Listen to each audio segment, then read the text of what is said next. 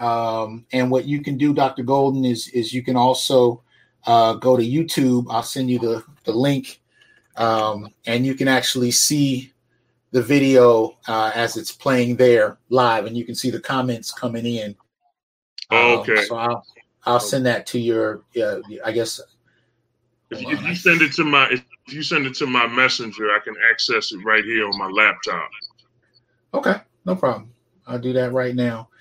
So I'm going to wait for a few more people to come in since we're live. People will. I've sent out a notification yesterday that the show will be happening, so people will start filling in, and you can actually see right now we got about 12 people watching. Okay. And it'll continue to build, and then I'll introduce you. Let me shoot this message to you real quick. Just remember to turn the volume off on it when you open it up. On the YouTube video. On the YouTube video, yeah. But you can at least keep up with the comments. Sure. And we'll have some questions from the comment section directed at you. But let me see. So, okay. All right. Looks like we're good. We're getting some people in here. Alpha Sigma, what's up? Excalibur, Ibmore 76, BGS, what's going on? Definitely, as you guys come in, please hit the like button. Also hit the subscribe link if you haven't done that before, and hit the bell so you'll be notified when we start new shows. Man Friday, what's up? So we have a few people coming in. Let me just take care of one other thing as we have some people coming in. So those that don't know, I just finished a show on Inner Light Radio. I'll be posting that no later than tomorrow when my editor can get me a finished copy. And I'm going into my second show of the day. And I've really been looking forward to this. Hold on. Where did the thing go? One moment, please. Just trying to get this set up. Been having technical difficulties all day today. So please support the channel if you will, so we can keep up this kind of programming. Getting some good people in here. What's up, Cats? Anwar, how you doing, brother? Maleka, what's going on? All right. Now we are joined today by somebody that I want to start with an apology, because I asked the brother if he'd be willing to come on to my show back in the fall, the end of the fall. And he was kind enough to say yes. And then I got swamped with end of the semester kind of responsibilities, which I know he knows all about. Yes. And when I came back to him the other week, he was gracious enough to say, yeah, he'd come back. And he had every reason in the world to be like, man, I'm not coming back in there. You left me hanging. So I apologize for that. And I wanted to do that on the air. But we are joined by the esteemed Dr. Tim Golden. And I want to just give you a little information about him as we get started, because this is an incredible brother. Dr. Timothy Golden, who is currently professor of philosophy at Walla Walla University, has his PhD from University of Memphis in philosophy. Dissertation was Ontotheology, Subjectivity, and the Alchemy of Transcendence. Master's at Westchester University of Pennsylvania in philosophy. JD at Thurgood Marshall School of Law, Texas Southern University, and his bachelor's at Westchester University of Pennsylvania. Areas of specialization: 19th and 20th century continental philosophy, philosophy of religion, philosophical theology, African American philosophy, critical race theory. He also teaches moral philosophy, philosophy of law, modern philosophy, ancient philosophy, social and political philosophy, and has authored a number of texts. It authored his, I believe this might be your dissertation, Subjectivity, Transcendence, and the Problem of Ontotheology, as well as Frederick Douglass and the Philosophy of Religion. Has an edited text that's forthcoming, Racism and Resistance, Essays on Derek Bell's Racial Realism, and a number of book chapters and peer-reviewed works. Very powerful brother who I want to welcome to the Onyx Report. So thank you for coming in, man. Thank you so much for having me, Dr. Johnson. I'm humbled that you would extend the invitation to me, and I'm blessed and excited to be with you tonight. So thank you. Oh, man. No, thank you. And we're going to be putting the link to your TED Talk in the chat. So I definitely want people to check that out because as we'll get into tonight, some very, deep, I'm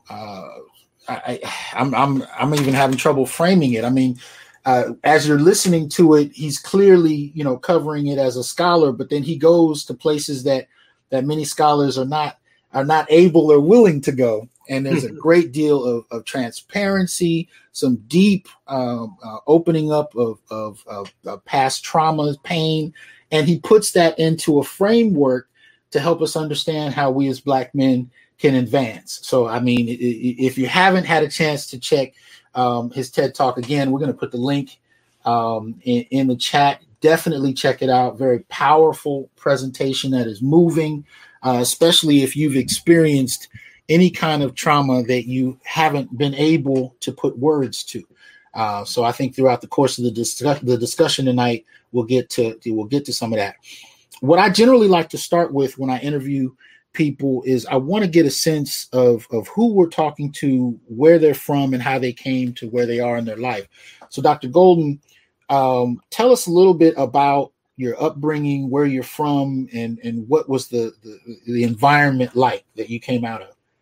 Sure. Thank you very much. Again, Dr. Johnson. Well, I'm from Philadelphia, Pennsylvania, originally. I was born and raised there. I was born to an African-American father and a Caucasian mother. Okay. So I was raised, however, in an African-American neighborhood. And the reason for that, and I just feel it's important to say this at the beginning, is that my identity as an African-American is rooted firmly in my experiences and the experiences of my mother and father, who were unable to live in a white neighborhood in Philadelphia, but who the Black community generally accepted.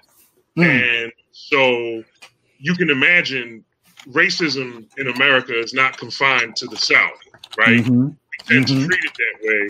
But as anyone knows, even if you study Dr. King, he tells you that the racism he experienced in Chicago was worse than what he got in Mississippi and Alabama and other places in the Deep South. So for me, growing up in Philadelphia, I had experiences with racism just from where I lived in the city.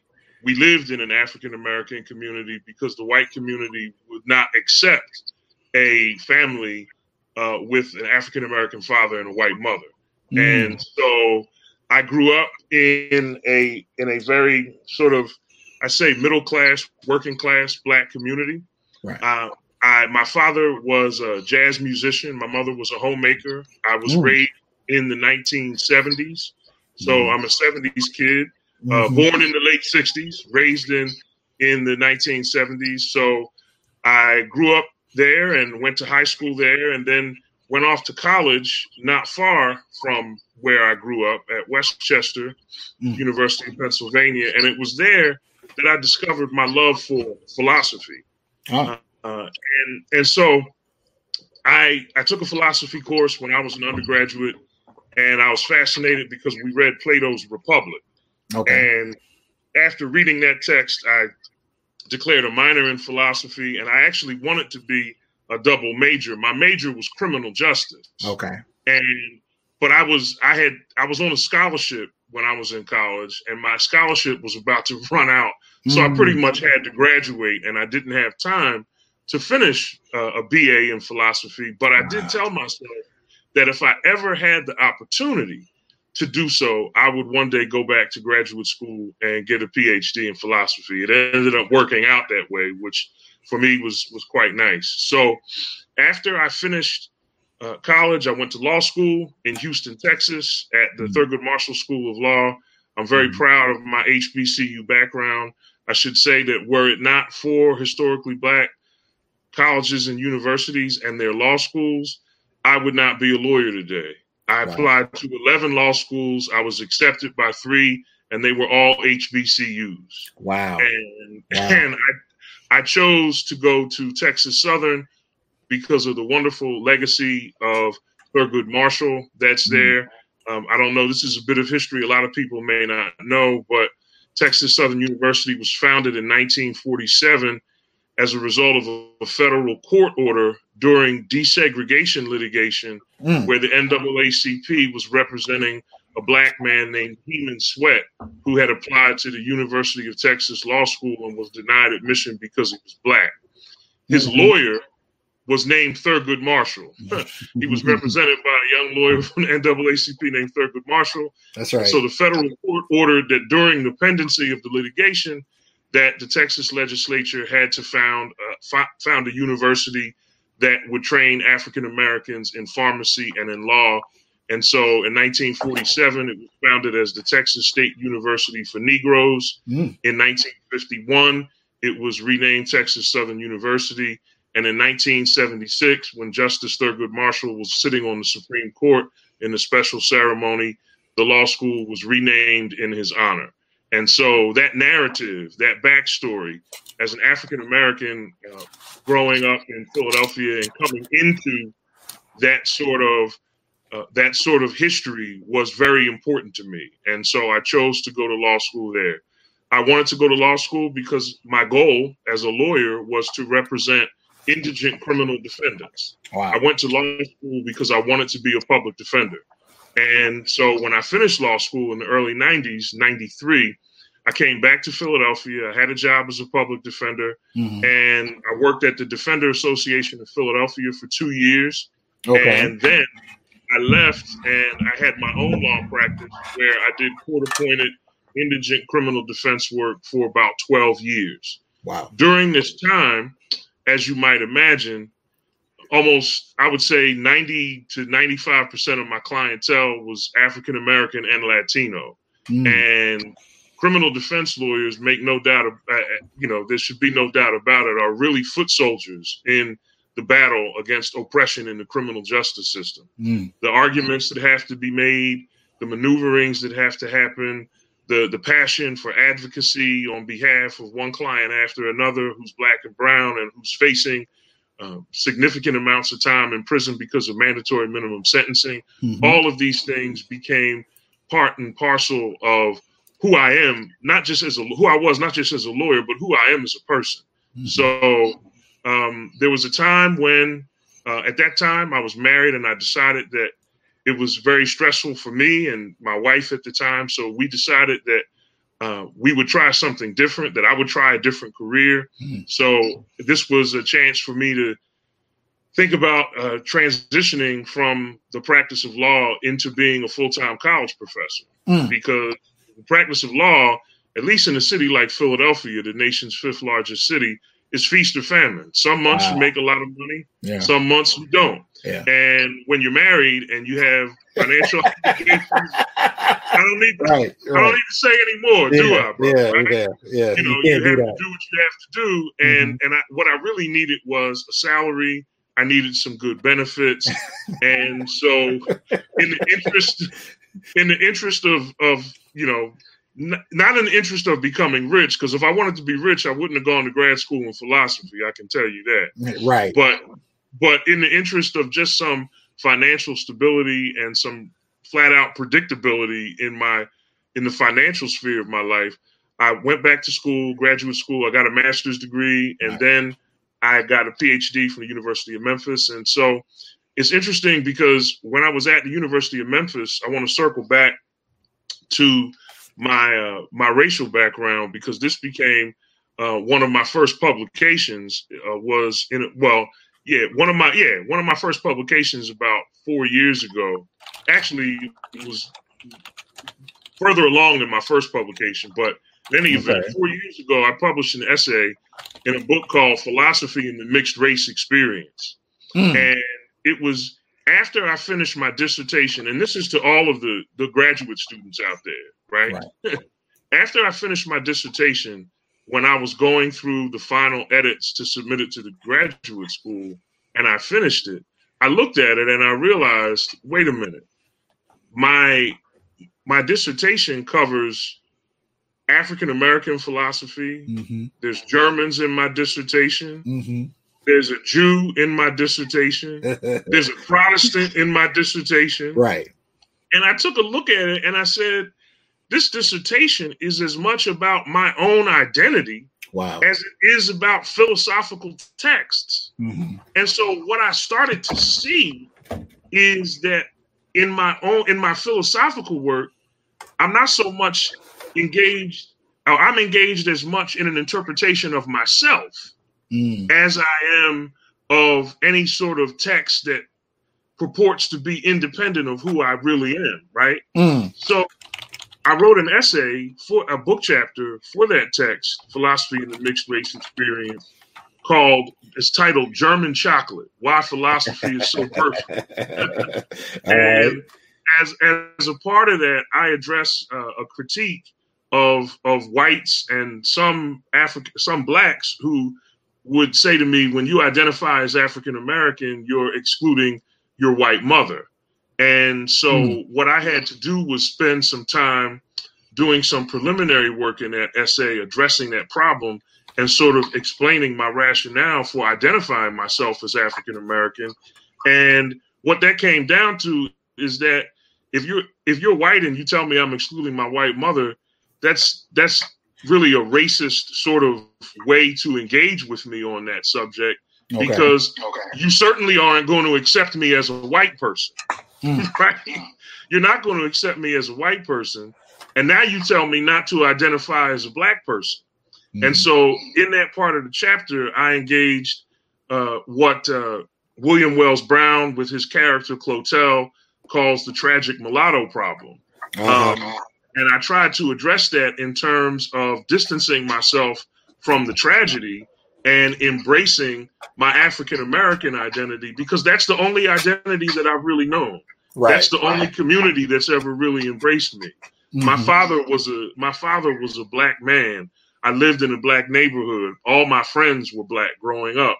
And so for me, in resistance to this sort of pernicious movement of whiteness, what I have to do, or what I did in that essay, was try to show, listen, this doesn't diminish my mother whatsoever.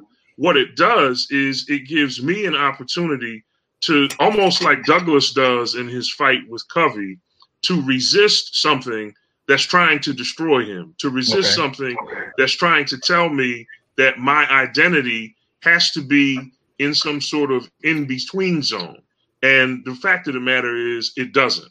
So I make a choice in an existential sense.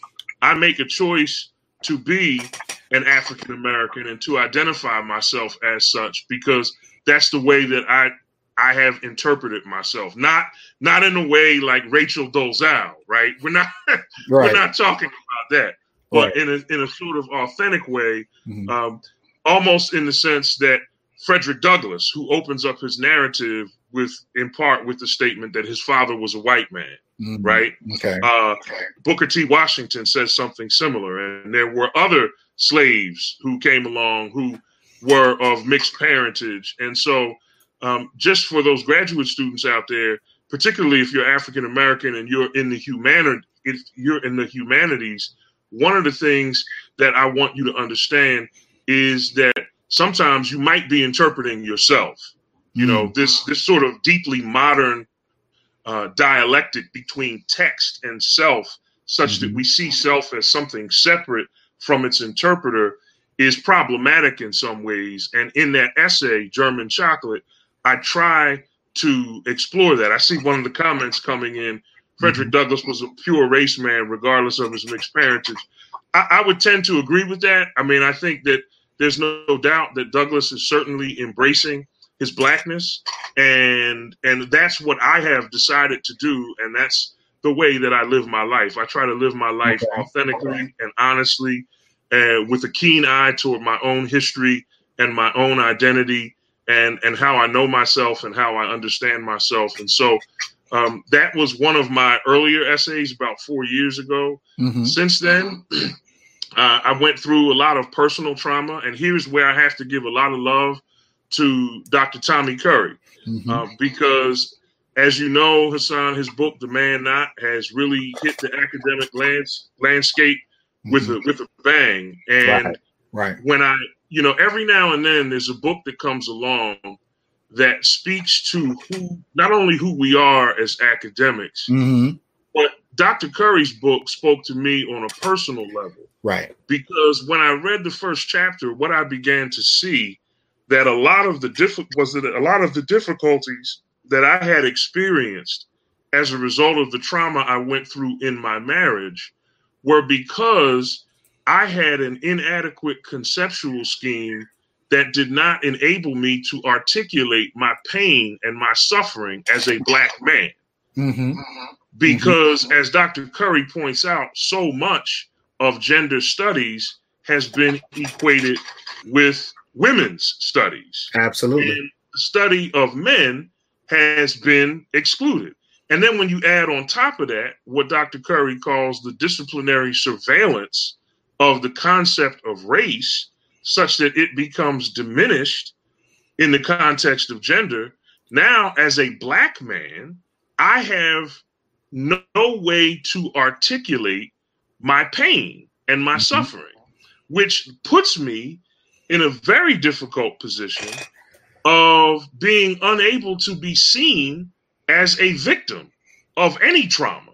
Right. And the pathologizing of Black men that goes on in popular culture ad nauseum, even with the recent tragic death of Kobe Bryant, you have women trying to paint him as a rapist, and all that does is it prevents Black people from grieving.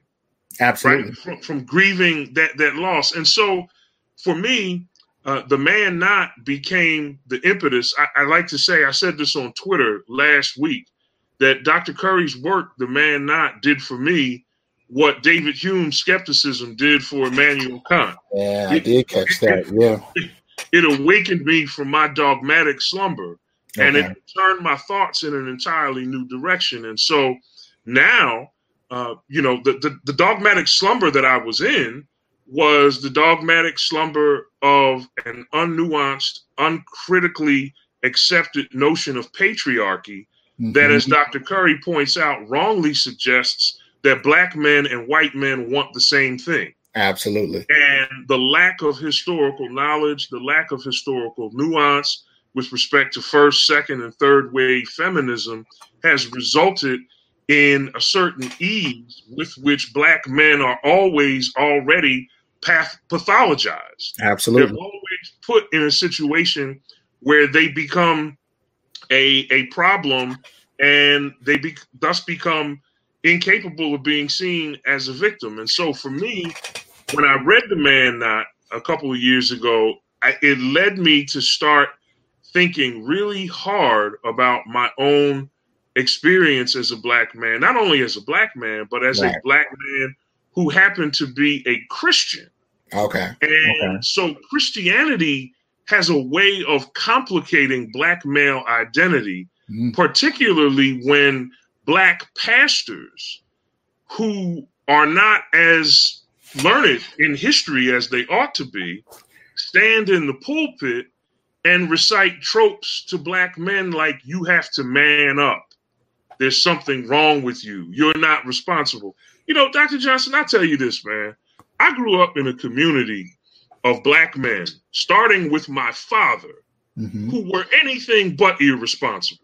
Every man I knew in my community was a responsible, hardworking Black man. That doesn't mean they were perfect. Right. My father was not perfect. But what it does mean is that the cachet behind these stereotypes that tell us that we are all pathologized is deeply problematic, because we are not.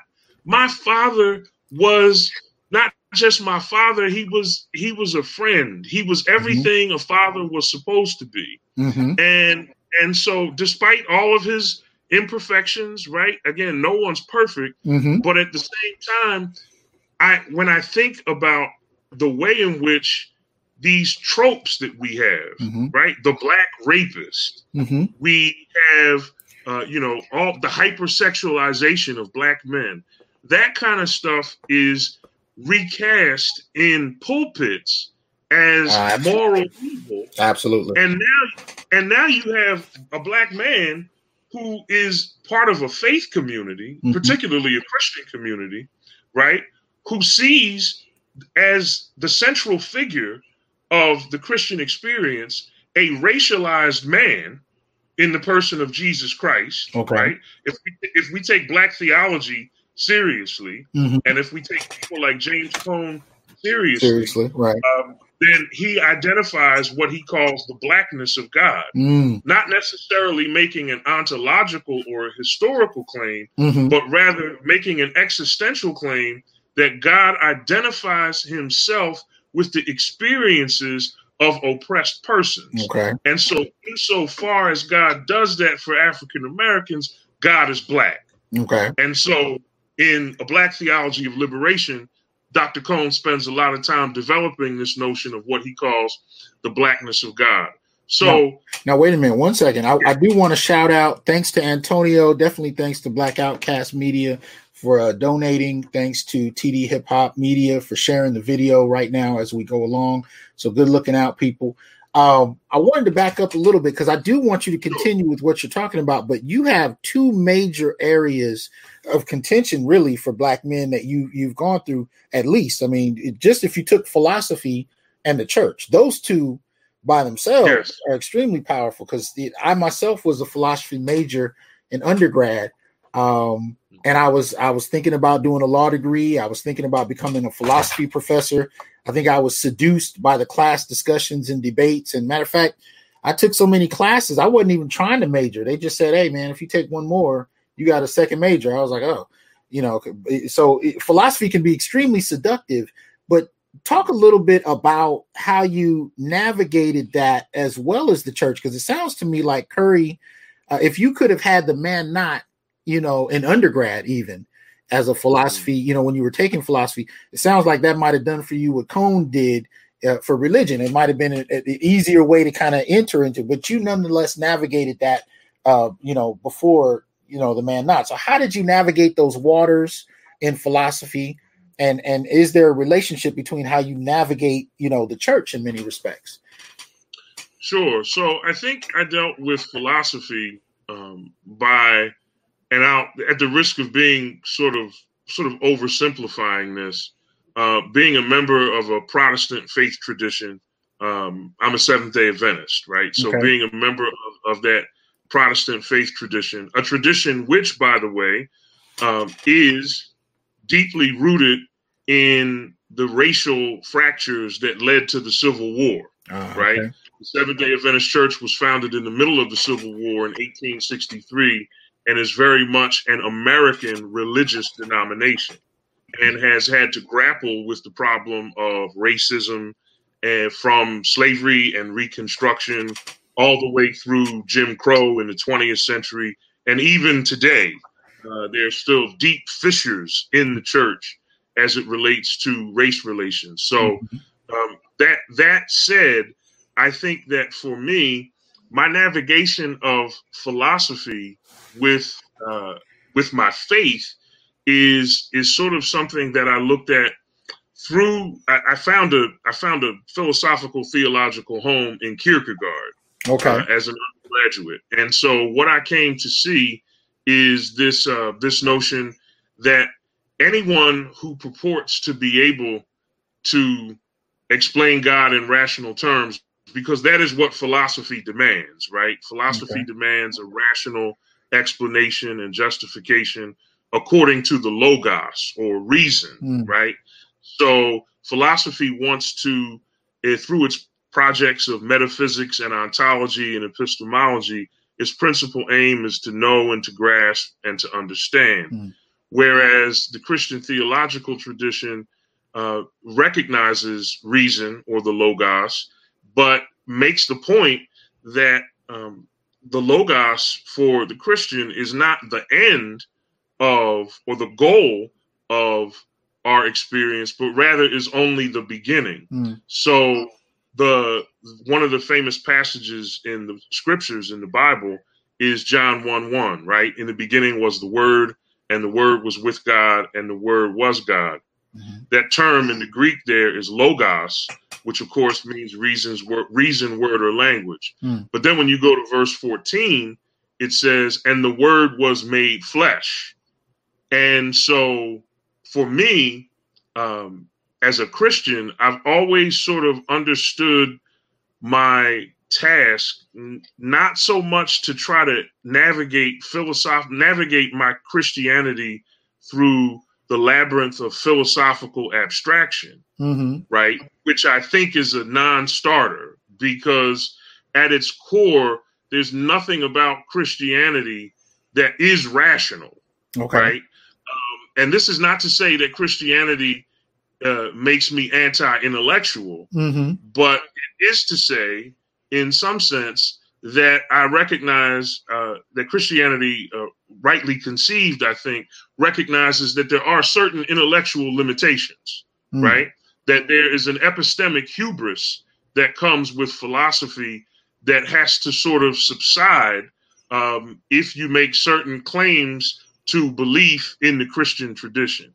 And for me, I have always tried to make my Christianity more about the flesh than about the word. So when it comes to things like the oppression of the poor, like criminal justice reform, right? Like the history, the tortured history in America of black men black men and women from Jim Crow to lynching to voting rights and so forth. All of those things I've always seen as very much within the purview of my Christian identity. And so for me, I consider my work as a philosopher to be metaphilosophical. That is to say, my research focuses on philosophical questions about philosophy in the normative sense. That is to say, what kinds of questions should philosophy be trying to address? And so much of my work from my book on ontotheology and my book on Douglas and the philosophy of religion are metaphilosophical in that they make the claim that philosophy and its task of abstraction has never been good for black people.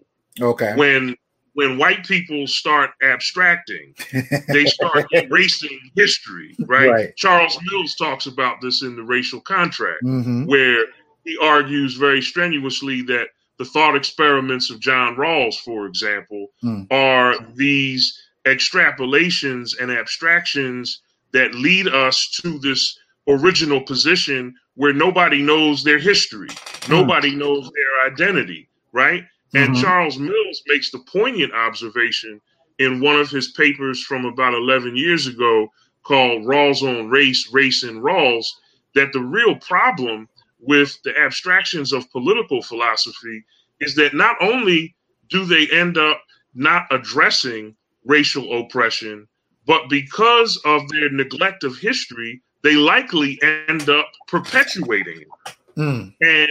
And so philosophy, for me, has always been a sort of dangerous endeavor insofar as when it's done as it's generally conceived to be done, the history of oppression, Black identity, etc., all becomes obliterated in the interest of the most abstract generalities that will do nothing to address the problem of oppression, but will instead sustain it and worsen it.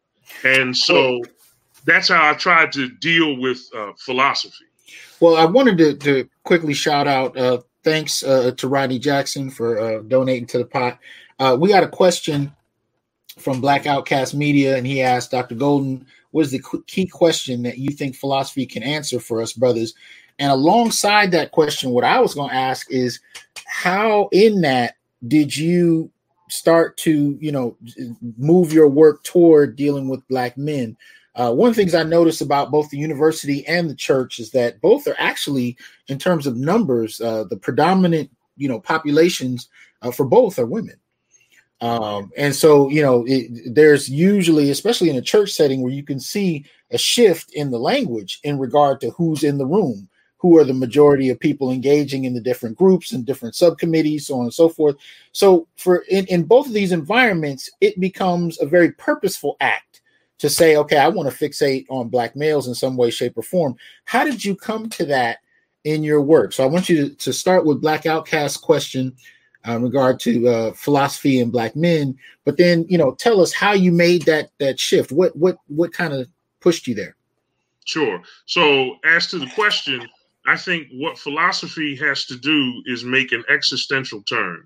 It has to turn away from its preoccupation with abstract, metaphysical, ontological, and epistemological questions, and instead begin to address not only questions of praxis, but questions of identity, questions of struggle, questions that can be viewed through Dr. Curry's conceptual scheme of the man not, through what it means to be an African-American man. We need to move away from the abstractions of philosophy, because as I said a moment ago, abstraction is never good for Black people. It never has been, and it never will be. In fact, abstraction is the basis for this false notion of color blindness, right? And so philosophy, I think, if it's going to address questions of Black manhood and Black masculinity, it has to make a turn away from ontology, epistemology, and metaphysics, and it has to make an existential turn toward questions of embodiment, racial embodiment, and gender embodiment, and it has to make a turn toward questions of identity. Now, can you restate your second question? Well, the second question is how you got to, how you decided to focus your work on Black men. Sure. I asked that because that's not something that's rewarded in the academy. So it usually takes a very purposeful gesture on one's part to do that.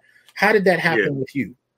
It happened with me because, as I mentioned in my TED Talk, I was led to the brink of suicide. I was probably just a few short weeks away from killing myself. And one of the reasons I was so close to doing that was because I felt trapped. I turned to certain elements in the church, and I couldn't find a place to where I could reach out. I felt like the dogmas of religion had constricted me and told me that I had to remain in an abusive marriage that was literally killing me inside. Wow. And so because I was so caught up in the religious doctrine and in the religious dogma, I began thinking to myself, well, I'm going to be miserable if I stay married. Right. And if I get divorced, I'm going to experience a social death that is all but certain. Yes. And neither of these two alternatives are good. Absolutely. And so the only way out is to end my life. And I was there, man. I mean, when I tell you I was there, brother, it was so close, it was frightening. And so for me, what led me to the study of Black men was, after reading Curry's work, The Man Not, I saw my conundrum. I saw that I couldn't really articulate what I was experiencing. Absolutely. And when I began to see Curry's development and his trenchant critique of gender studies as it's currently constituted, I now had a voice and a space. And Dr. Curry had cleared the ground and made a place for me to lay a foundation where I could actually have the audacity, Dr. Johnson, as a Black man, for some self-determination. Absolutely. And for some self-interpretation, right? And then when I began to see how culture, because I had always been suspicious of the John Legends and of all of the people who decide to jump on the bandwagon and castigate Black men. And I didn't really care for Barack Obama's address at Morehouse College when he was president. Mm-hmm. The moralizing, the lecturing, the you got to do better, the all of the respectability politics. Right. I that always bothered me. But Dr. Curry gave me an actual conceptual scheme to really resist that kind of thinking. Absolutely. And his analysis of the cultural phenomena has really put me on track. So what I began to do is I began to think to myself, after my TED Talk, I've spoken at men's conferences affiliated with my church. Okay. And man, I can't tell you how many brothers have come up to me and have said to me, listen, man, you know, what you're saying is what I have been through, but I'm afraid to say anything because nobody's going to pay me any attention. Yeah, real. I mean, what you're pointing to, you know, there's two things that come out of that. One, there's the need for a vocabulary. And I think what Dr. Curry represents is a shift, particularly with Black male scholars, where we're actually attempting to create the vocabulary to help us articulate our own experiences. So this is where you get anti-Black misandry as a concept, right? You know, housed under Black male studies. And why I'm pushing for Black masculinism is because we're trying to create the concepts, the terms, so that we can articulate ourselves. Because when we don't, I think your story, and again, I urge people to go check out your TED Talk. That story is rife with what vocabulary can do in a liberating sense. I mean, you're standing at the precipice of life and death, and just being able to articulate yourself is a huge shift in how you navigated that.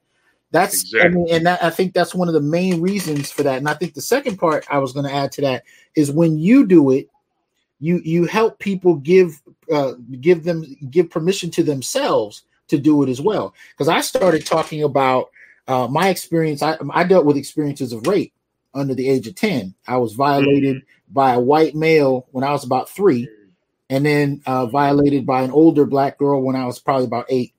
And I would sit in these graduate courses, these gender study courses, and they would talk about rape and sexual assault and violation, but they would always talk about it strictly from the standpoint of men to women. They never talked about male victimization. They never talked, and I didn't have a language for it. You know what I mean? You know, Dr. Johnson, here's something that a lot of brothers will find interesting. When I was really at rock bottom, I needed a clinical intervention. So I sought therapy. Okay. And I didn't even really know how to describe what I was going through, because the paradigm of abuse is that the man is the abuser and that the woman is always the victim. Yep. So when I stumbled across a few websites that talked about men being emotionally abused and harmed, and then now all of a sudden I'm able to give what I'm experiencing. I'm able to give a name to what I'm experiencing. So I was calling around to ask some therapists if they dealt with abused men, and I had to make about 7 or 8 phone calls, man. Yeah. I mean, I was calling around. I had one therapist laugh at me and said, abused men can't be abused. You see that? And so, and we haven't even talked about facing this as an African-American man, right? As a Black man from a very toxic religious culture that pathologizes him on top of the societal pathologies, right? And so there are these layers of dysfunction that have to be cut through. And after some hard work and continual persistent searching, fortunately, I was able to find a therapist who said, yes, I deal with abused men. Yes. And so that was a godsend, because it really was helpful for me and has become something integral in my healing. But my journey into Black male studies is through the door of the concept of the man knot and how that concept plays itself out in Black ecclesial communities. And I'm interested in exegetical and hermeneutical reform, because what we hear from Black pulpits, from Black pastors, is little more than half-baked academic theories that they get on social media that pathologize Black men. And then those same pathologies are recast in the pulpit as divine imperative. And so as a Black man who sees a Black Jesus that was innocent and was nailed to a cross and had to die in order for someone to be saved, I go to church and I hear the preacher tell me the same thing that society tells me. And so now I begin to think that my relationships are a zero-sum game. So if my wife is going to be happy, that means I gotta suffer like Christ. Yes, sir. Right? And I'm interested, as a Black man who is a Christian, I'm interested in the genesis of and the maintenance of that dysfunction, which I think has to be completely dismantled and replaced with what I believe is a robust philosophical theology of history that is attentive to the conditions and circumstances of Black men, particularly Black men in America. Because when we see that, now it becomes easy to see whiteness at work in feminism. It becomes easy to see how whiteness moves through feminist tropes and demonizes Black men and really partakes in the legacy of lynching of Black men and hypersexualizing of Black men that Ida B. Wells argued against so vociferously in her work, right?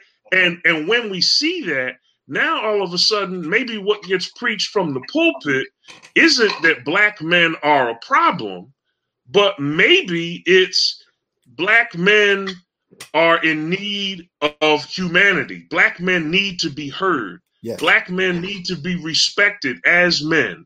And so the very simple thing, and I'm thinking here of what Dr. King did during the garbage workers strike in Memphis in 1968. They wore signs, Dr. Johnson, and the signs just said, "I am a man." Right. That's all they said. Right. And these were Black men. These were hardworking Black men who were trying to make a living for their families and who were completely disrespected. And there's far too many Black men in Black Christian churches, particularly in America, who get browbeaten at work, and then they come to church and they get browbeaten again, and then they're told that the central figure of their religion died even though he was innocent. He was mistreated even though he was innocent. Right. And so Black men are told in churches, it's not about how you feel. And there's a very toxic theology that perpetuates the neglect of the inner emotional lives of Black men.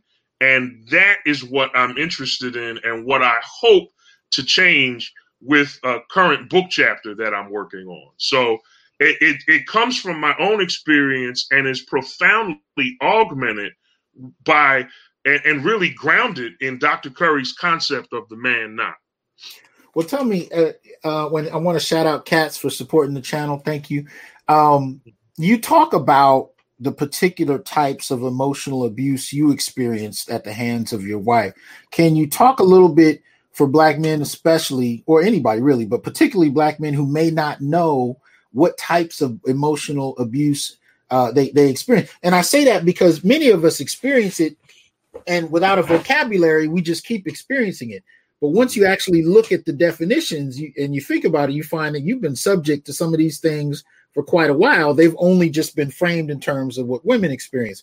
So if you wouldn't mind, can you talk to us a little bit about the emotional abuse? And you talk about it in your TED Talk that you experience and what men should be aware of in terms of, how emotional abuse works.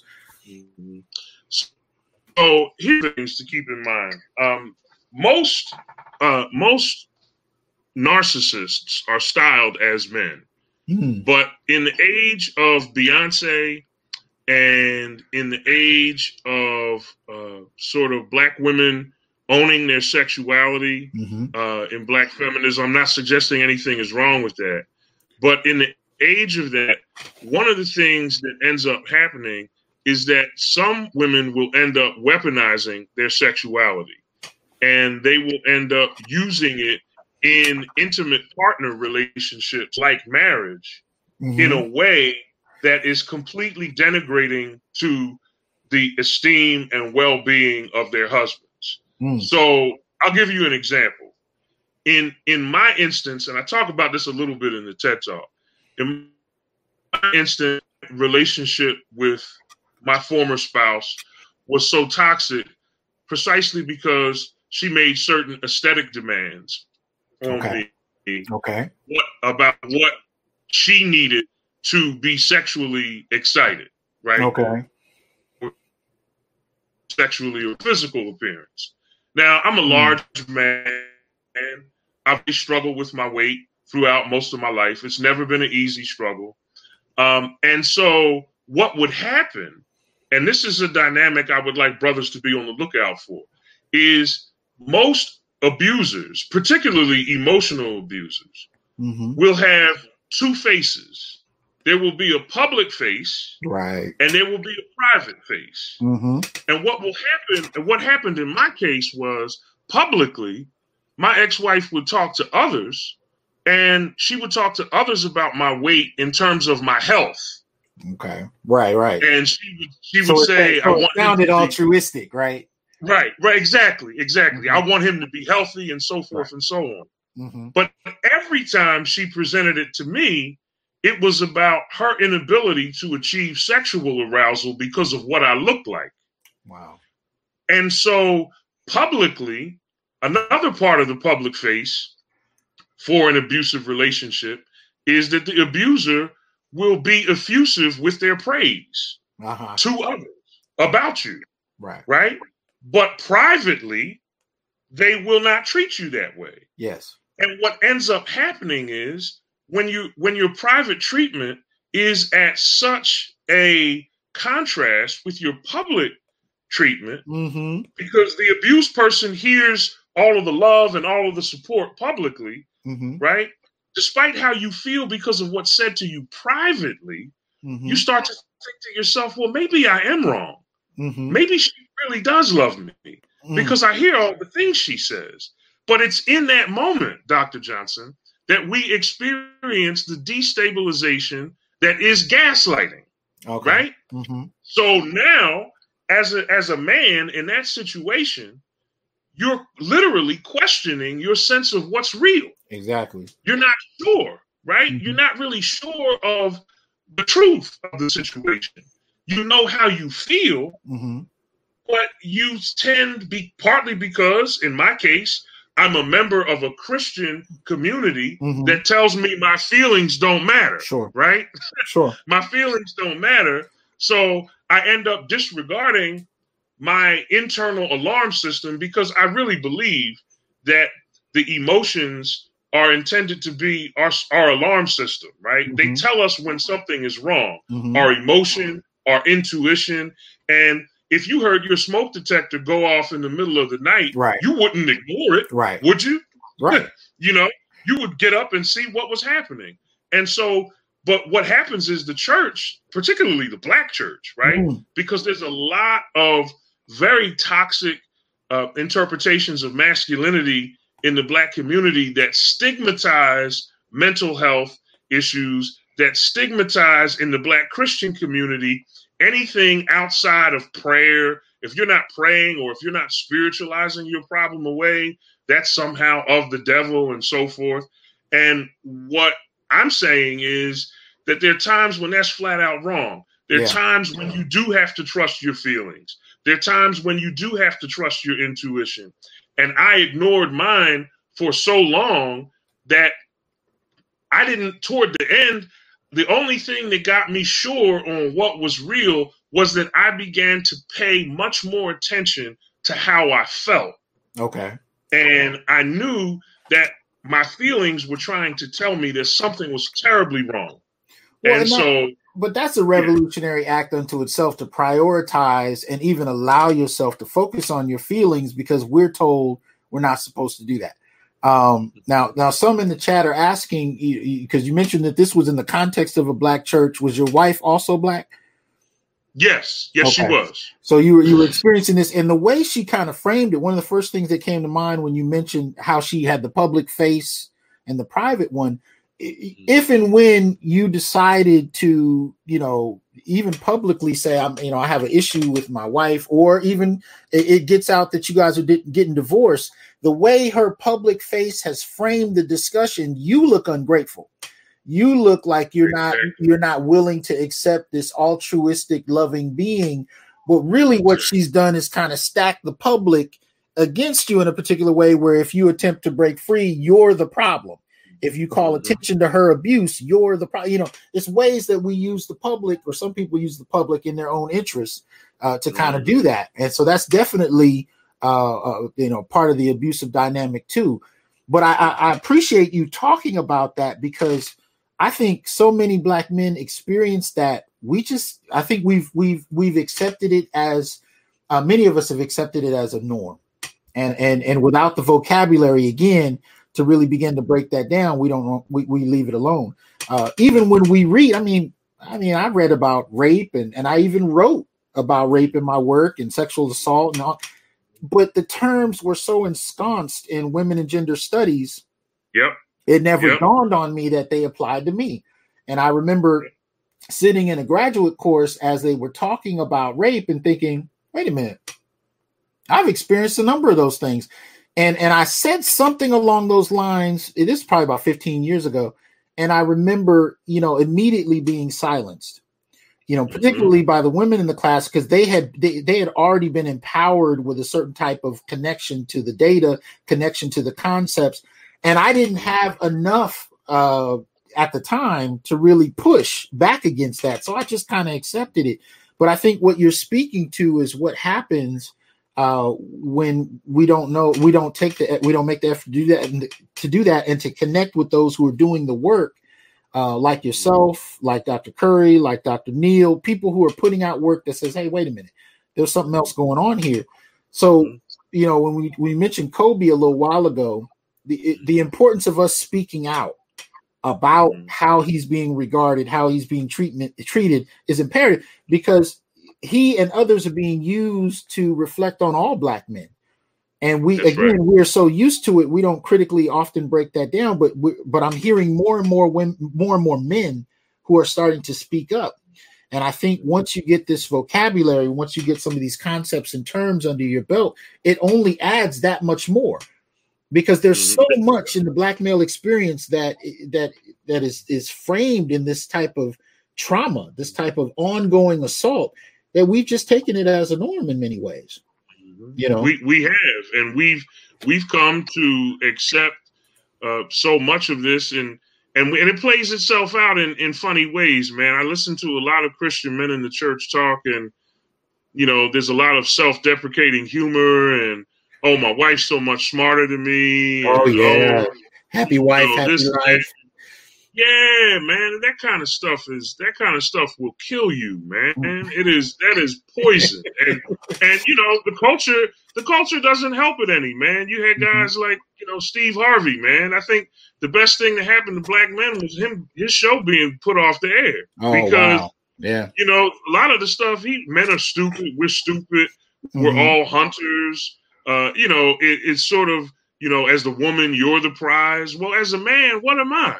Right. Am I chopped liver? Do I matter? Right. Am I important at all? And I think what we do, Chris Rock made a statement a couple years ago where he said in substance that only women, children, and dogs are loved unconditionally. Men are loved on the condition that they provide something. And what has happened in the Black community is, and it's reinforced in Black churches, that there is somehow a virtue in reducing Black masculinity to the quality of your credit score.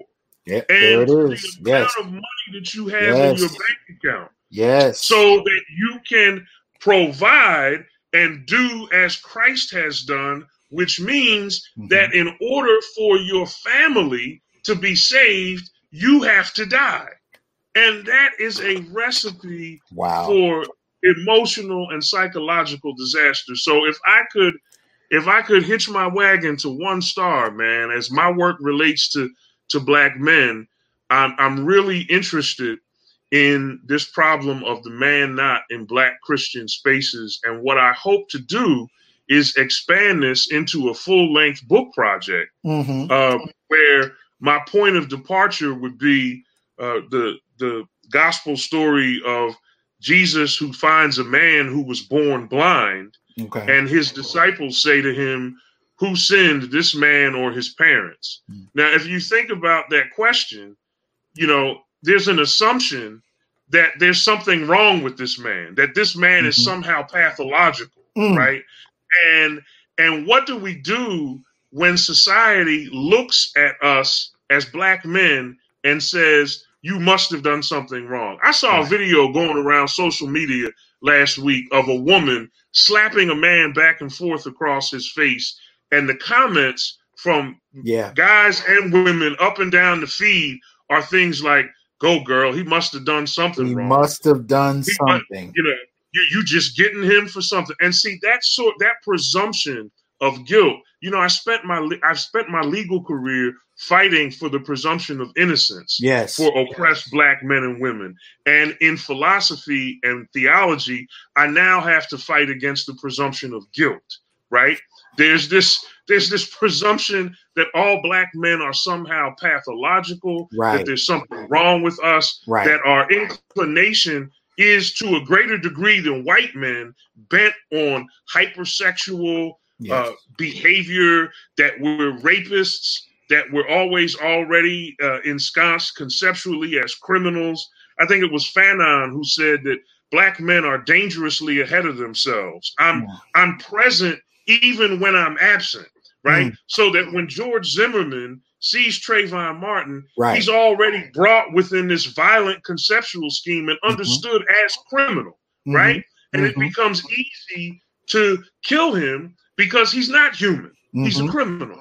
And so my work with Black men in philosophy is an attempt to address the real problems of Black identity, in the Black male identity, in the context of Black Christian spaces, which I think are in desperate need of reform.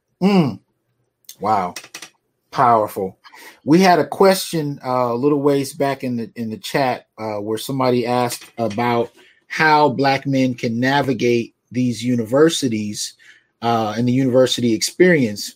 And I think a lot of what you just said speaks to how you know it's not just in the larger society or even in the church. We know it's in the academy. So in terms of what you might suggest to somebody who's looking to go through this university experience, what insight might you give about how they should navigate it? I would say that if you're going to navigate this experience, the intellectual demands, and you know this, Dr. Johnson, the intellectual rigor of doctoral study and the pursuit of graduate degrees and so forth is taxing. And the first thing I would say is you have to be serious about it. You have to be serious about it, and you have to determine that this is what you're going to do. You also have to not only be serious, but you have to be prepared, which means you have to seek the collective wisdom of Black men and women who have gone before you. Before I went back to graduate school, I sat in front of my computer, man, and I sent emails to just about every Black philosopher that I could to ask questions of them, ask their opinions, and so forth. So you have to be serious. You have to be prepared, and you have to be committed to your own work. You have to believe in your own work. You have to believe that your work is meaningful, that you have something to say, and that when you say it, it will make a difference. So I would say those three things. You have to be prepared. You have to be committed, and I'm forgetting the third thing I said. You have to be. What did I say? It escapes me now. But so it'll come back to me. But you gotta be prepared. You gotta be committed, and you just have to know that you have to believe in yourself. You have to believe that you have something to say, and that what you say is really going to matter. So that would be my advice to anyone, because once you go into it, it's not always going to be friendly to you. It's going to be hostile. Absolutely. Graduate school is not. I mean, I had a I had a white professor when I was in graduate school. Man, I just, this is funny. It's a crazy story, but I had, when I went back to grad school, I had practiced law for years, man, in Philadelphia. Argued in front of juries, judges. I argued cases in front of the Pennsylvania Supreme Court. Okay, there it is. And I'm walking down the hall with this white dude, man, and he, asking me to carry his briefcase. I looked at him. I was like, nah, man, nah, no. Like, no. So you have to, as a brother, you have to know who you are, and you have to know, what you're going to tolerate and what you're not going to tolerate, man. Because folk will test you, Right. Folk will test you. But I just told her, I said, nah, man, I'm not doing that. No. No. Absolutely. Yeah. And I would say, to anybody going through, black males looking to go through graduate school, you definitely got to be self-driven. You got to be focused. You definitely have to back up your arguments as much as possible. And pretty much I went in with the assumption that there weren't a whole lot of allies. There weren't people who were jumping out their way to look out for me. And so when those people did present themselves, it was icing on the cake, and I definitely received them. But for the most part, the majority of my academic experience was, intellectual hostility, cultural hostility, institutional hostility, and exclusion. And so you kind of go in not expecting much and making sure you are incredibly prepared on as many levels as possible, especially emotionally. Because what people don't often talk about is that graduate students, the percentage that attempt and commit suicide are extremely high. Graduate school is a grueling experience, especially when you are unwanted. And I've experienced that exclusion at the hands of white men, white women, and black women, to be honest with you. So because in many instances, they end up kind of being in black academic or spaces, they kind of end up becoming the gatekeepers in some respects. So as a graduate student, I would also say, if you're going to deal with black male studies, be very diplomatic and strategic about how you do it. Cite and back up all your research. And I'll be honest with you, in many instances, you wait till you get tenure before you come out the gate, full guns blazing, because there's going to be a great deal of animosity from a number of different spaces about advocating for black men. And sometimes it's going to be even hard to tell where that animosity is going to come from, but it's going to come from a number of different spaces, because the protection and really the humanizing of black men is unwelcome. That's right. And if I could just piggyback on what you said there, Dr. Johnson, what I would say to someone preparing to go to grad school is know the basics of your discipline. Commit to understanding the basics of your discipline before you begin the work of criticism, right? Because if you don't know your discipline, you're not going to know what you're criticizing. True. And the worst thing you can do is attempt a critique of something that you don't really understand. One of the things that is so impressive about Dr. Curry to me is the immensity of his retention of material that is basic to his discipline. Right. He understands modern philosophy. He understands ancient philosophy. He understands social and political philosophy. He understands philosophy of law. And the only way to develop that kind of understanding is to spend time with those basic texts. And then you can begin to develop through some of the secondary literature. Right. You can begin to carve out a space where you can stand and speak your own voice. Right. And when you do it that way, you do it with so much more credibility. Just because you understand something doesn't mean you agree with it. Right. But I was reading some of Dr. Curry's work a couple years ago, and I was just taken aback, but not taken aback in a bad way, but in a good way, by how well he understands the basics of philosophy, right? In addition to the complexity of his critique would not be as powerful as it is unless he first understood the basics of his discipline as well as he does. Absolutely. And that to me is another piece of advice I would give to any person, any Black person going to graduate school, is to commit yourself to learning the basics of your discipline. And, you know, just if I could give tribute here, Dr. Johnson, all we're talking about is what Kobe did on the basketball court. Right. You know, be proficient. Commit yourself to fundamentals, right? Commit yourself to the fundamentals, and then you can develop your turnaround jump shot, you know. but master your craft. Absolutely. Master your craft. Exactly. Master your craft.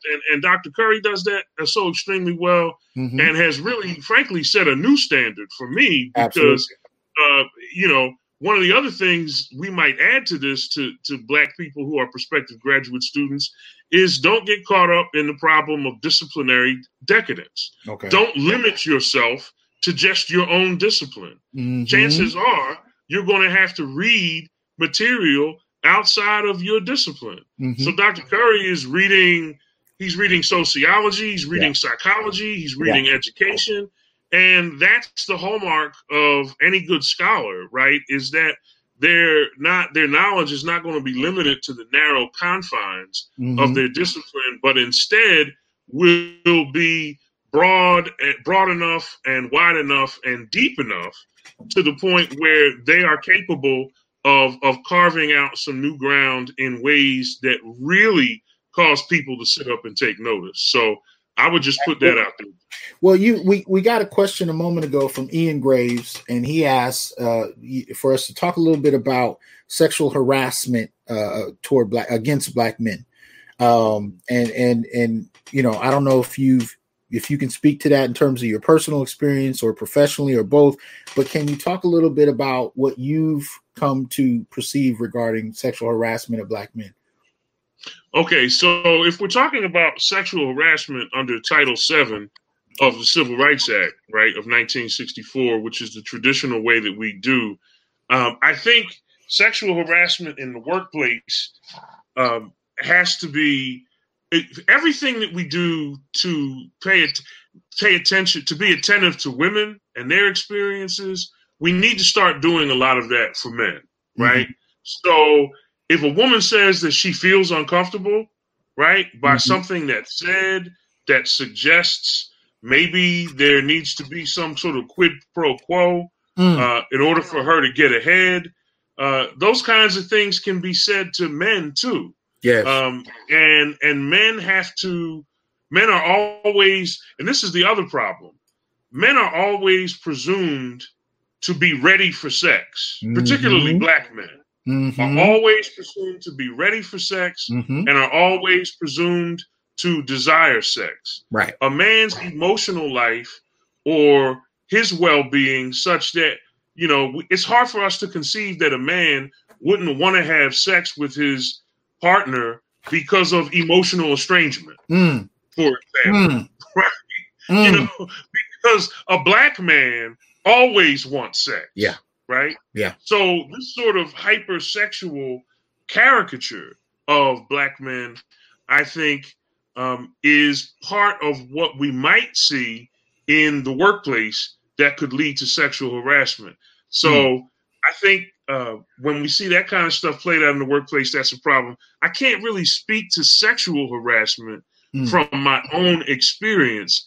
I can speak of a case that I had when I was practicing law, where there was a man who was a corrections officer whose pants of his uniform tore during his shift, and his female supervisor made him go through the rest of the day with a split in his pants, with his underwear showing, right? And so this is the kind of thing that we might call a hostile work environment. I mean, that's quite humiliating, as you might imagine, particularly in a prison setting.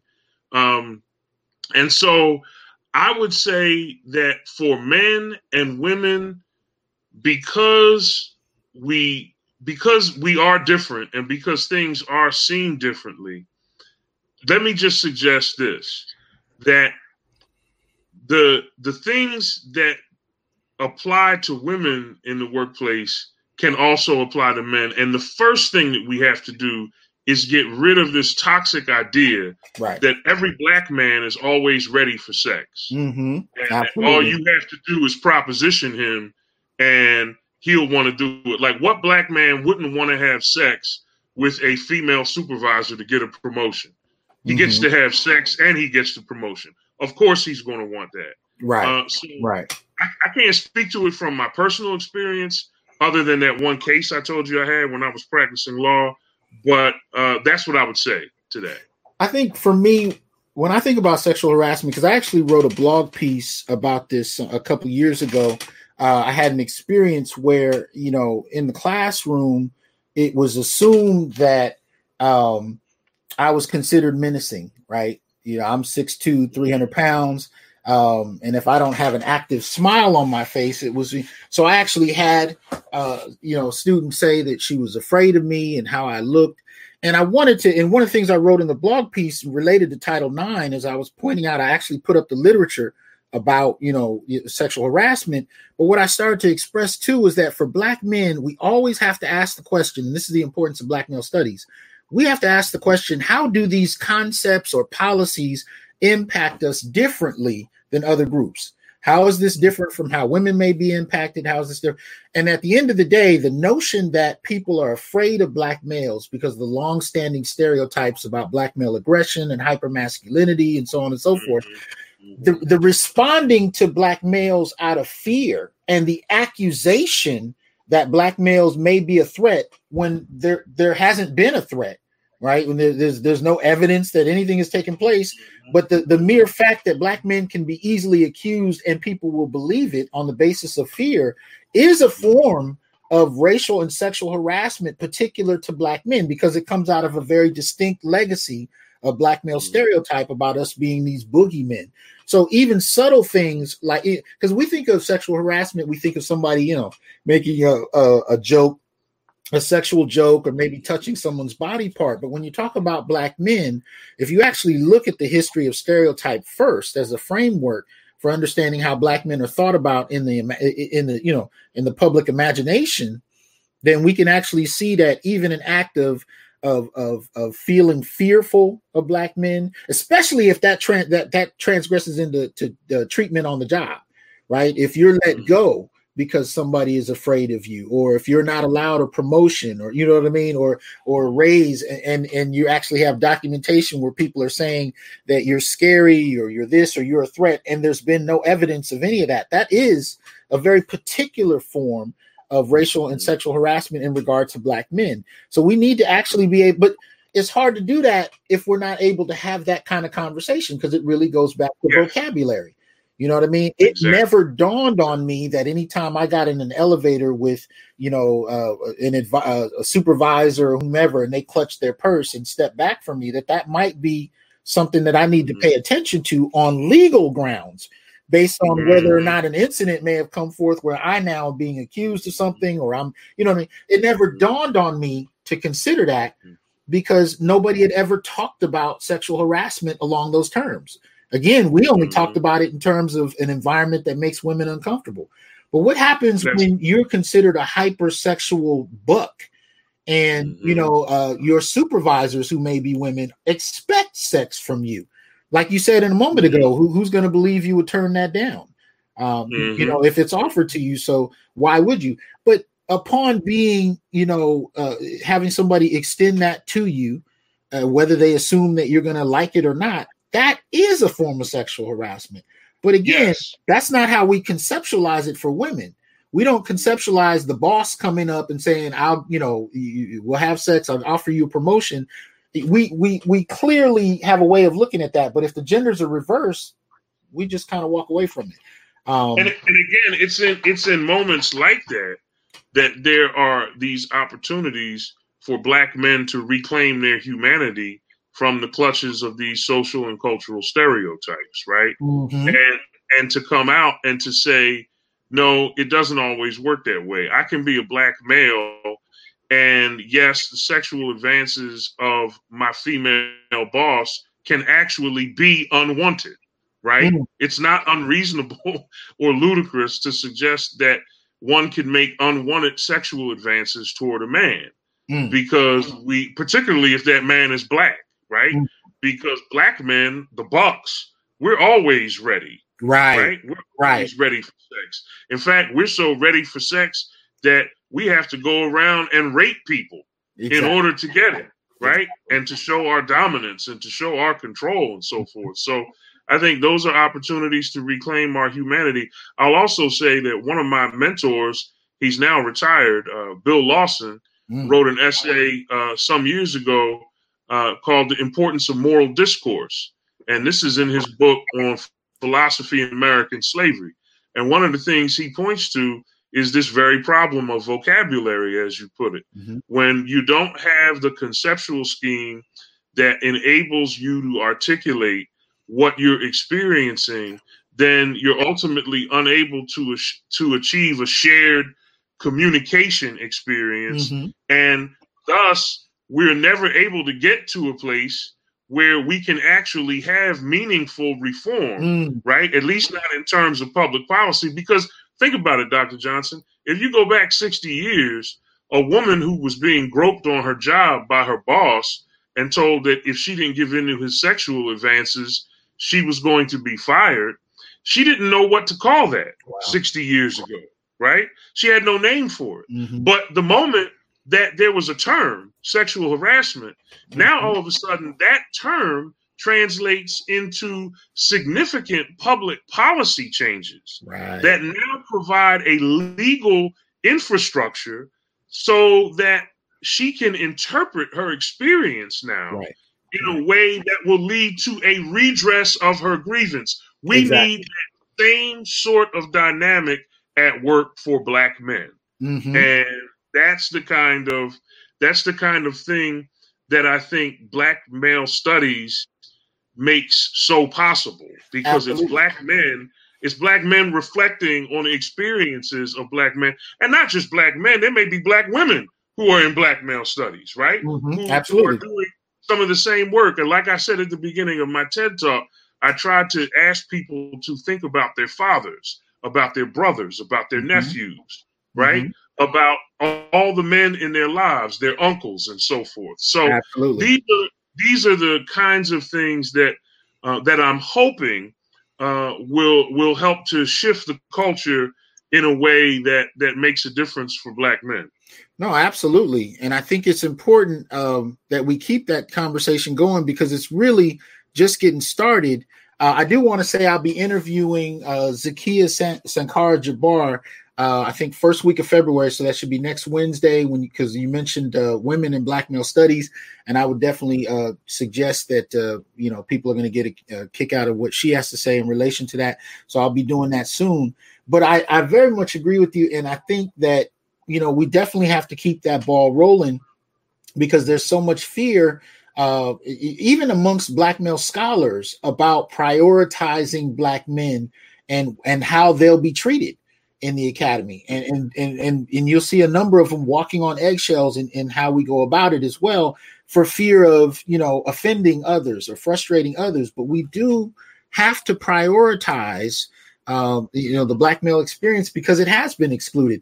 And a moment ago, you also talked about, the vocabulary, the language that women got, particularly in the 1960s and 70s, around rape, around sexual assault.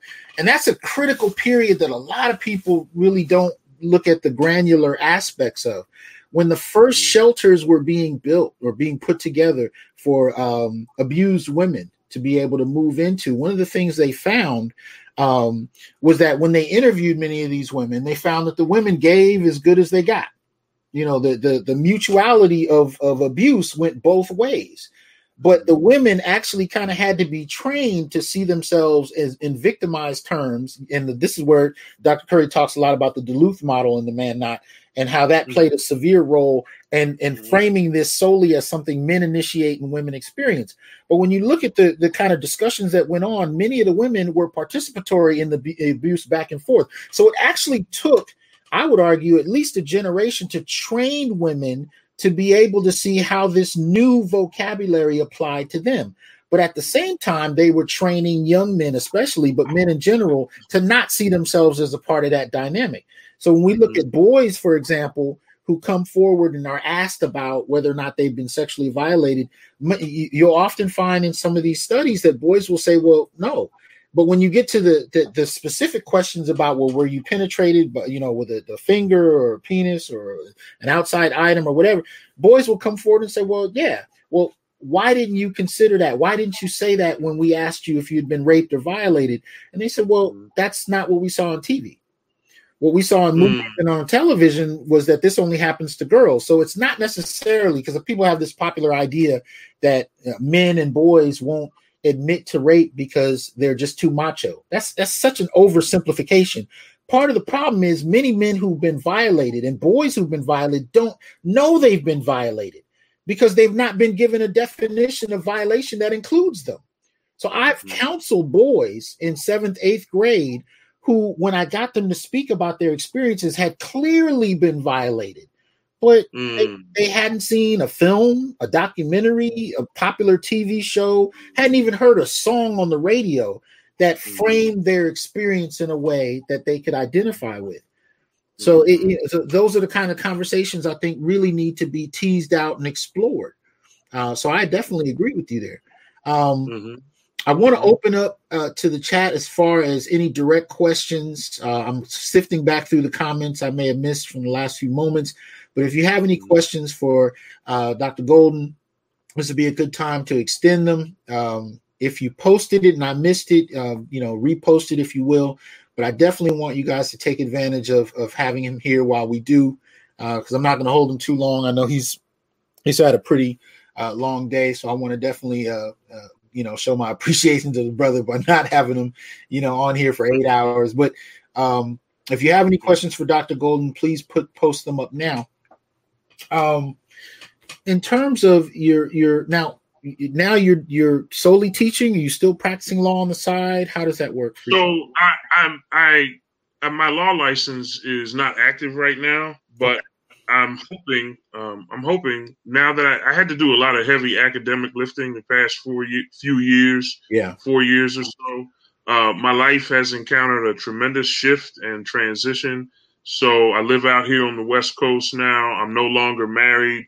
So having been through a divorce and having been through grief, and grieving that loss, it's those personal setbacks have resulted in a lot of delays in my academic work and publications. Okay. So I spent most of the past 2 years or so sort of getting caught up with that. And now that a lot of that heavy lifting is done, I intend to continue, of course, to write and publish. I have a full teaching load at my university. So I'm the director of the legal studies program. We have a legal studies minor. We have a pre-law designation, and I'm also the director of something called the Donald Blake Center for the Study of Race, Ethnicity, and Culture. Okay. So we put on an academic conference every year. So I have administrative responsibilities, and you know how it is, Dr. Johnson. I have committee responsibilities. I'm on the rank and tenure committee. So, so you working? I'm working, man. Between the committee work, my work as director of the Center for the Study of Race, Ethnicity, and Culture, my teaching, and of course a full research agenda. Yeah, it's often hard to stick around home and get writing done. But the good news is I have a sabbatical coming up in the fall, so all right. I'm going to be on leave, and I'm going to be settling into more work. I will also probably be reactivating my law license, and I'm looking to establish a small federal appellate practice where I can represent indigent criminal defendants on appeal. And that's something I would like to do on the side, 1 or 2 cases a year, get the opportunity to write a brief, keep my legal writing skills sharp, stay on top of my courtroom skill, and do something that is significant but manageable in light of all my other responsibilities. So that's my short-term plan. Well, that's beautiful. And I want to say, now that you are newly divorced and since you shared with us the circumstances behind that, forgive me, but I got to say congratulations. Thank you, man. But I will tell you, especially with some of the brothers in this chat, there's been a discourse in social media for the last, I'd say, decade or so, referred to as red pill. And I can definitely tell you that you're not only in company in regard to where you are in your life, but you are actually the prize. So trust me when I tell you, a brother with a PhD, a law degree, and you're out here doing the work. We're not going to let you, this community that you are hearing, you seeing in this comment, we're not going to let you walk away from here thinking that you are not the prize, brother. So we're going to go into more detail on that. But we had a question. We had a couple of them. One from Black Outcast Media Broadcasting. He asks, will you continue to explore the metaphysical analysis in the masculine space? That's one of the questions we got. The second question was, and this is up to you if you want to answer. So it looks like a private question, but it's does Dr. Golden's ex-wife show some of her abusive side, or did she do the bait and switch on him? I think that means, were there signs of abusive tendencies before you married? So we'll start with those two, and there's at least one more question in there. Sure.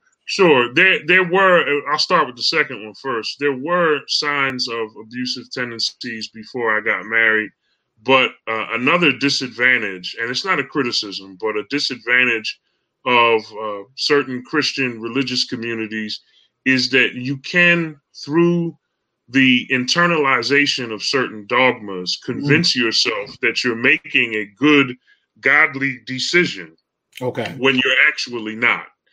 And there was a lot of that going on before I married my ex-wife. There was a lot of spiritualizing.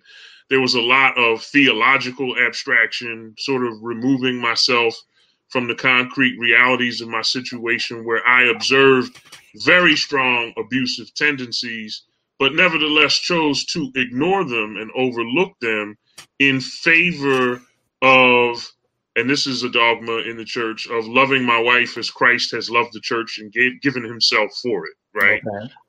So, yes, there were tendencies there. And I should also, in the interest of transparency, indicate that when I did get married, one of the reasons I overlooked these tendencies was because I got married with a sense of self-esteem that was already damaged somewhat through some prior emotionally abusive relationships. So I was already compromised. And that being compromised in that way led me to overlook things that I should not have overlooked. So that's my answer to that. The second question as to the metaphysical nature of masculinity, I believe it was. Will you continue to explore the metaphysical analysis in the masculine space? So I guess if your work is coming into Black male studies more, will you still deal with it, the metaphysical aspect of it? My work is probably conceived of as, if I'm doing an ontology or a metaphysics of Black masculinity, it's going to be social, right? It's going to be a social ontology. That is to say, one of the popular lines of thinking with regard to race, for example, in the academy, is that it's not biologically real, but it's still socially real, right? So any ontological or metaphysical or epistemic work that I do around Black masculinity will be geared toward more of a social metaphysics and a social ontology and a social epistemology that accounts for Black male embodiment and the ways in which the Black male body is always already scripted and marked as hypersexual, criminal, etc. So if I am doing that kind of work, it will be metaphysical work. It will be ontological and epistemic, but it will be rooted in sociality and not in classical metaphysics and epistemology and their attendant abstractions. Okay. Beautiful. I think we had another question in here. Ian Graves asks, can he speak on the LGBTQ movement on male mental and physical health and healing? Male mental and physical health and healing. And I guess he's relating that to the LGBTQ movement. Yeah. Well, I'm not. Could we get that person to clarify that question? Right, Ian. See if you can give us a little clarification on the question. And in the meantime, while he gives us some clarification, he posted another. He asks, "Are you afraid of any pushback against your work?" So, Ian, if you could clarify your other question, and we'll get Dr. Golden on this one first. Yeah, I guess it would be. I guess I wouldn't say that I'm afraid of pushback on my work. I'm certainly aware that it will be out there. But isn't this what we do in the academy? Aren't we supposed to discuss and debate new ideas? And I think along these lines, it's important to say that this is not Black male studies is not a zero-sum game. The centering of Black male experience does not imply a decentering of Black women. It does not, it's not a zero-sum game.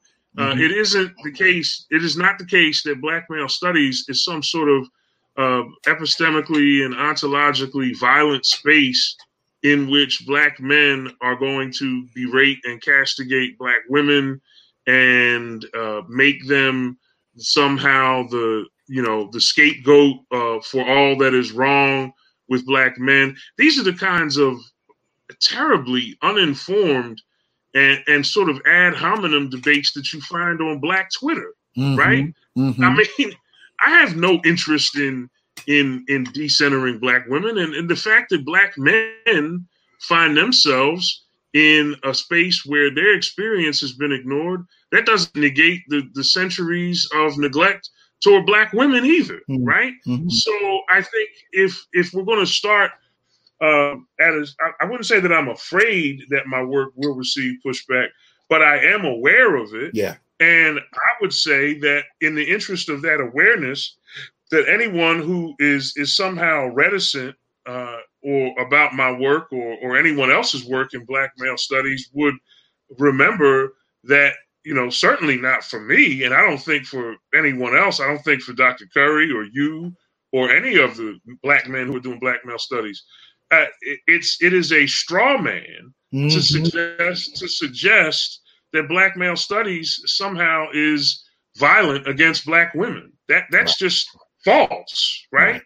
So, am I afraid? No. Am I aware? Yes. And as part of that awareness, it's important to obliterate the straw man characterization of Black male studies as some sort of phallocentric violence toward Black women, or toward white women, or toward any woman whatsoever. I think that's just false, right? And I think we need to be aware of that. Well, shout out real quick to Donnell. Thank you for the contribution. I just want to, what I'll add to that is I definitely agree. I would add the caveat, however, that in other areas, in other fields, as it were, being critical when necessary in regard to women and girls or whatever it may be is unwelcome. I will say that. And I do want to see a Black male studies that if the situation, if the research, if the issue at hand requires that be allowed. If it's not about going out of one's way to attack Black women, but if it's part of the discourse and it needs to be said and it cannot be said anywhere else, then it should be. And I think that type of intellectual honesty is difficult, especially because there are so few of us, as faculty. I mean, what are we? We're less than 1%.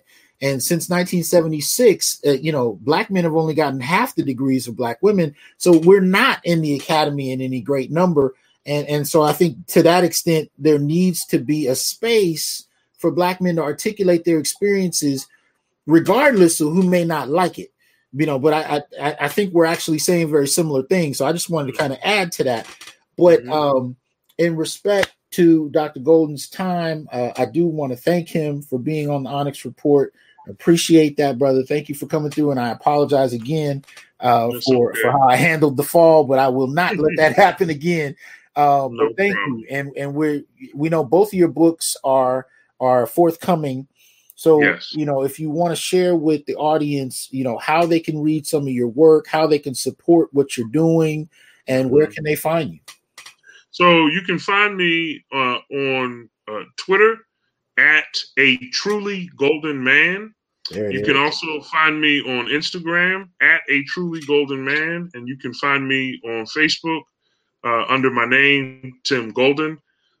If you Google my name, Tim Golden, and philosophy, I've done some early work on Black philosophy and the philosophy of religion, where I engaged a lot of James Cone's liberation theology and read him with David Walker's Appeal, and so forth. So you can find me there. And as soon as my books are published, which will be later this year, I'll be happy to. I'll be sharing those Amazon links through all of my social media outlets. So be on the lookout for those things. They'll be coming later this year. Well, I want to extend a preemptive invite, man. So when either both books, when they come out, you have a standing invitation to come back. I hope you'll talk to us about what you're doing and the work you published. And I definitely want to push people to go ahead and pick it up, man. So I'm letting you know now, you got a standing invite. So let me know. Dr. Johnson, that means a lot to me, man. I'm so grateful to you and for the wonderful work that you do and for your efforts with this podcast. It is really a space in which a lot of healing can take place. I've learned that there's healing in telling your story. And every time I get to tell it, I heal a little bit more. And as a survivor yourself, I'm sure you understand that. So I wanted to say thank you from the bottom of my heart for providing a forum in which I can do this honestly, openly, constructively, and in a way that I'm hoping will help other Black men and women out there to understand Black men better.